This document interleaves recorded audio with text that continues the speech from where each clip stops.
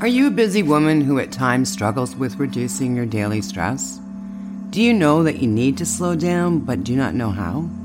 If you're looking at reducing your daily stress, you're in the right place. My name is Denise Eckert, and I welcome you to the Calm Your Daily Stress podcast. I just love interviewing guests so they can share their stress-reducing tips and techniques with you. Now, if you find this podcast helpful, please share it with someone who struggles with stress, because lowering our stress will make us a better person, a happier partner, mom, friend, neighbor, etc. And the best part is happiness is contagious. Enjoy this episode. Hi there, my name is Denise Eckert, and I'm the host of the Relaxation Lounge. And I love bringing guests on here to share their tips and their practices and their ideas to help lower the stress in your life. And today I have Dr. Dara. Now, with over 15 years of experience, she's a leading expert for adults with ADHD. Now, as a doctor who's experienced the disruption of ADHD, she's wholeheartedly committed to providing personalized and high-quality psychiatric evaluations and treatments. And she hopes to support others on their journey towards greater productivity and joy by sharing her story, her late ADHD diagnosis and difficulties. So welcome, Dr. Dara. Hello. Thank you so much, Denise, for having me. Now, I've come across a couple people in the last little while who have just been diagnosed with ADHD, and now that they've been diagnosed and taken care of, their lives have changed so much. And I would love to hear your journey and what, got you going on this. Yeah, sure. So to start off with, I think it's a very difficult diagnosis to make for many reasons. But one of the biggest reasons is that there's such a different presentation for everyone. Everyone has such a unique array of symptoms that it can manifest so differently in everyone. And so whether or not the term is ADHD, which is attention deficit hyperactivity disorder, but there's three types. There's the attention deficit hyperactivity disorder inattentive type, then there's the hyperactive impulsive, and then there's the combined type.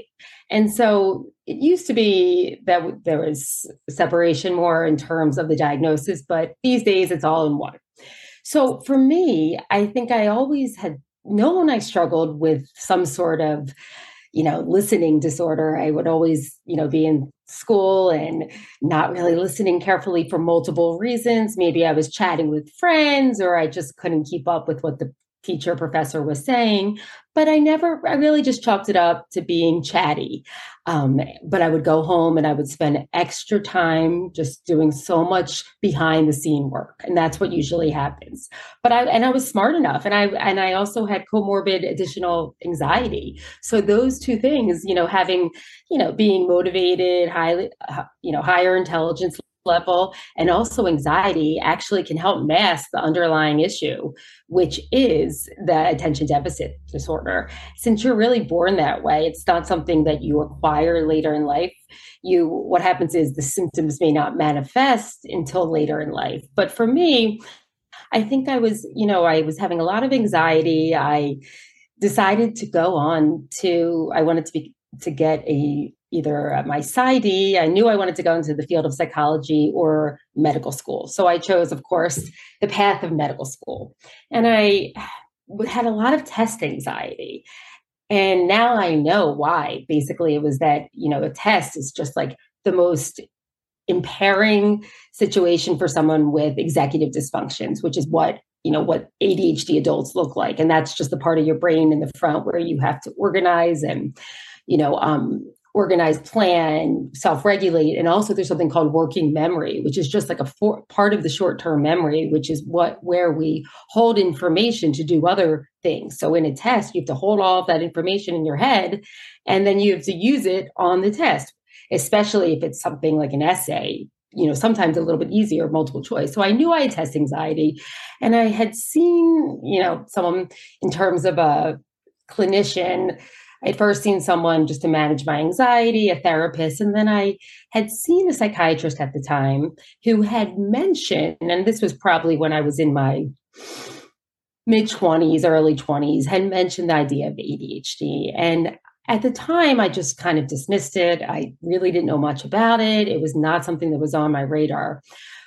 But then, fast forward, 8 to 10 years after medical school and during medical school, I definitely struggled. I struggled. It was a different level of um, exertion that I had to put in for my studies. And so at that point, there were many times when I felt like giving up.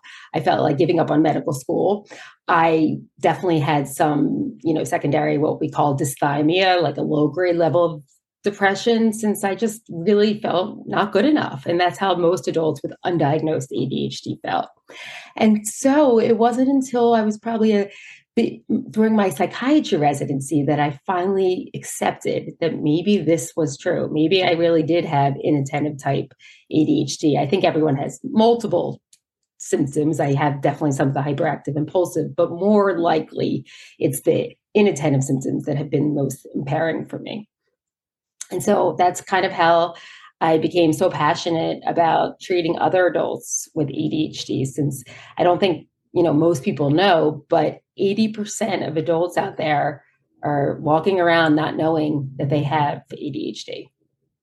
Now you talk about the symptoms. Can you go into the symptoms a little bit for the audience? Sure. So in children and adolescents, or mostly children, you're going to see more of the core symptoms of ADHD, which are inattentive, and inattentive includes issues with focus, and so that could be inattentive focus, so can't pay attention, or hyper focus. So when people say they get in the flow, that can be a hyper focus. And then there's also issues with the inattentive symptoms of forgetfulness. So kind of, leaving your keys somewhere and not knowing where you place them. And that's all part of inattentiveness, since you're not mindful. You're going too quickly. And then you also have easily distracted. Motivation's also another inattentive symptom that most people are not aware of. So there's inconsistent motivation. Some days you feel like conquering the world. Other days you just feel like burnt out and can't do much of anything. And then we have so for children, there's not as much of those. We notice more of the hyperactive impulsive symptoms. And so usually that textbook type of little boy who really just can't sit still, hyperactive, very disruptive in class, as well as impulsive. In adults, you also can have the hyperactive impulsive symptoms, but it's a little more subtle, and it's harder to detect. So those folks who have trouble waiting their turn, who are interrupting easily, who are impulsively maybe blurting out inappropriate things, no filter. You'll hear that. Also, emotional dysregulation. A lot of times adult ADHD especially can be misdiagnosed or, only diagnosed as a mood disorder due to this emotional dysregulation. So ultimately, I think, ADHD is a bad name. It's not a great name for it. It really is a disorder of regulation, of self-regulation, of attention, of focus, of activity level, and of emotions. Now, as a psychiatrist, what are the steps you take to properly diagnose someone? So usually patients come to me knowing that they have some sort of impairment, they have been struggling, either their therapist or maybe their family member has noticed that there's been an impairment in their overall functioning, maybe at work, school, relationships.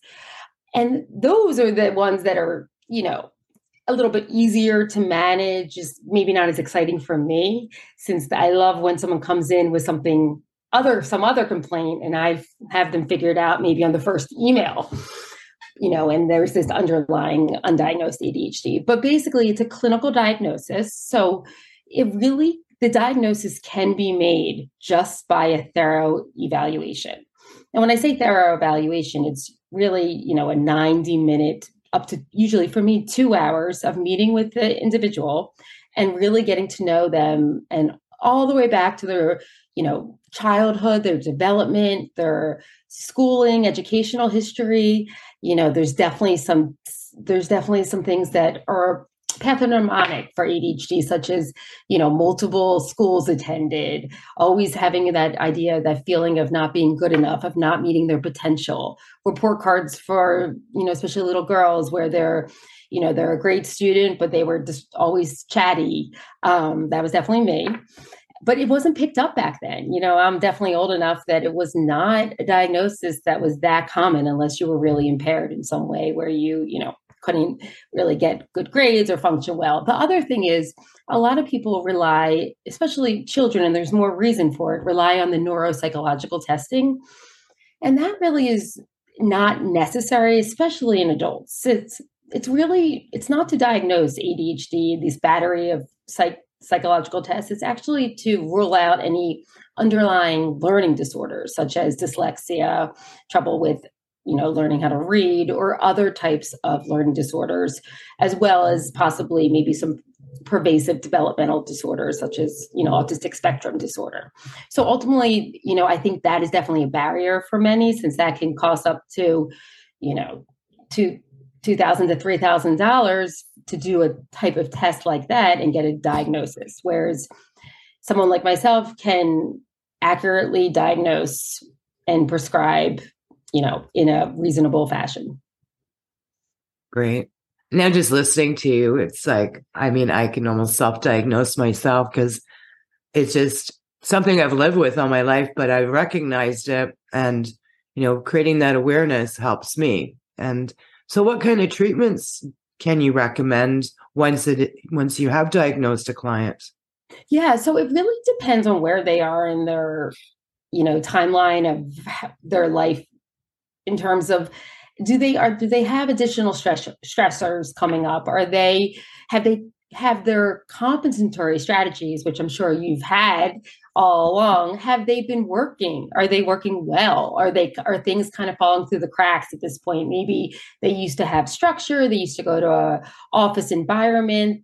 They would have mom, dad who had kept everything in order for them. They had a spouse that maybe, had everything really organized, and maybe there was a loss of that spouse or whatever, or divorce. So whatever the case may be. So if it starts to impair at least your functioning in two areas, whether it's work, school, home, social, interpersonal, relational, then you really want to think about treatment. And the first line treatment for anyone older, I don't want to misquote myself, but older than 6, 7, really the first line treatment is medication. The medication that is first line is stimulants. And so that those meds, there's two big class of meds. Those are the amphetamine, which is the Adderall, Vyvanse, Dexedrine. And then there's the methylphenidate class, which is the Ritalin, Concerta, and Focalin, and a few others. And really, every drug that is considered a stimulant for ADHD is in one of those two classes. We usually use the amphetamine class for adults and reserve the methylphenidate for children and adolescents, but that's just anecdotal, and there's been no proven evidence that one works better than others. So it really is trial and error. Now, what are some of the side effects from these drugs? So I think the biggest side effects are the hyperstimulation for some, especially the inattentive folks. So we call it is the Starbucks syndrome. So it can feel like you had 10 cups of, 10 cappuccinos. And so you can feel really wound up. You can have insomnia, decreased appetite, increased heart rate, increased sweating, feeling more anxious. But all of those side effects subside. And so the biggest thing that happens, and that not many folks and practitioners are aware of, is we just have to start really low. And so, if we start low and almost a subtherapeutic, meaning not a level where they're going to feel much effect, their body acclimates, and everyone's acclimation process is just different. And so some folks, I have, them feeling no more, they don't feel side effects after a couple of days a week. Others take a couple months. There's some folks who really tell me, you know what, I finally have my appetite back, and it's been 3 years. That is actually the last side effect to go away. Overall, though, there's definitely ways to manage. I don't always just rely on medications. There's an old saying, pills don't build skills. And so I'm a real believer of figuring out skills and strategies to work. All the motivation, all the focus that I can give someone, it's not going to make them choose to focus on that, that report they have due, as opposed to, hyper focusing on a great novel they're reading. So the executive dysfunctions, and that's what I talked about before, that presents mostly in adults, those are not as well treated with ADHD meds like stimulants. It's really the core symptoms that we're treating. So if someone comes in my office, and that's another thing, someone comes in my office and says, I feel like I can focus because I've been using this, like my ability to wait for deadlines, which is what most people do. They rely on that sense of urgency. But I can't seem to get organized. I can't seem to plan, prioritize. That's when, yes, the medicines may be prescribed, but more importantly is meeting with some sort of ADHD focused therapist or coach to really work on those skills. Now, what is the connection between an undiagnosed ADHD and anxiety and chronic stress? So, yeah, that's a great question. So undiagnosed ADHD definitely is comorbid with anxiety, meaning they go hand in hand. That both, they're both there. There's many times when the anxiety that someone experiences can be fully treated by treating the ADHD. That's more rare. Usually they're both there in some way, shape, or form. And so what happens with stress, it's, an immediate reaction to a stressful situation. And so your system reacts in a way where your fight or flight system is activated, your autonomic system is, kind of ready to take on that stressor, and then it goes back to baseline. But someone who has periods of chronic stress, meaning they never go back to baseline, that can develop over time into basically anxiety, an anxiety disorder, since their level of alertness and fear is chronic. And this usually happens in many folks who have trouble with regulating their time, regulating their ability to prioritize, to plan. And so that's why folks with undiagnosed ADHD can always feel so overwhelmed. There's not enough time, but I don't have time. How am I going to do that all? And then whenever I ask someone, and I think the most important thing is differentiating, yes, between stress and then a mental illness like anxiety or ADHD, but also between anxiety and ADHD. So, whenever I ask someone what's going on, well, I'm just so anxious. And when I really ask them to describe the anxiety, a lot of times it's not anxiety. They say, I'm overwhelmed. There's not enough time in the day. And I'm like, well, what about the impending doom? What about the fear, the irrational fear? That's what I think of when I think of anxiety. And they're like, what are you talking about? I don't have any fear. I don't have any impending doom. And so that really brings up a lovely conversation. Yeah. So we're going to be wrapping this up. Now, what tips do you have for women entrepreneurs managing stress and when they should actually go out and seek professional help?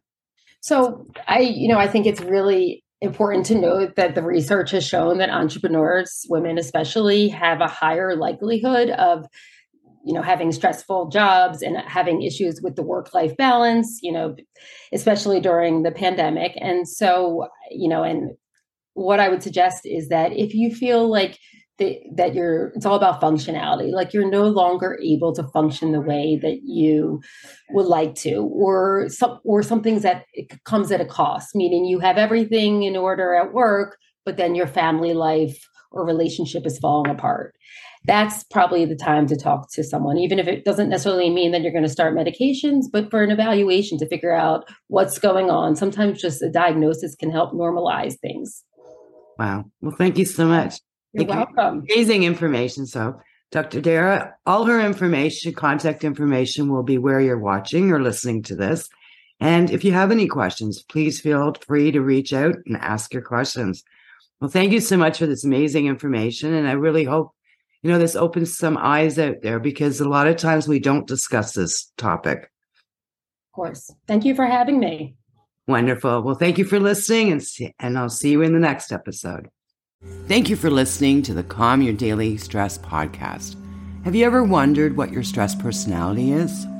Are you a self-care goddess or a burnout queen? Well, you can find out by taking my free quiz. You just need to go to www.stressquiz.info to find out where you rank. Sending you love and peace, and I'll see you in the next episode.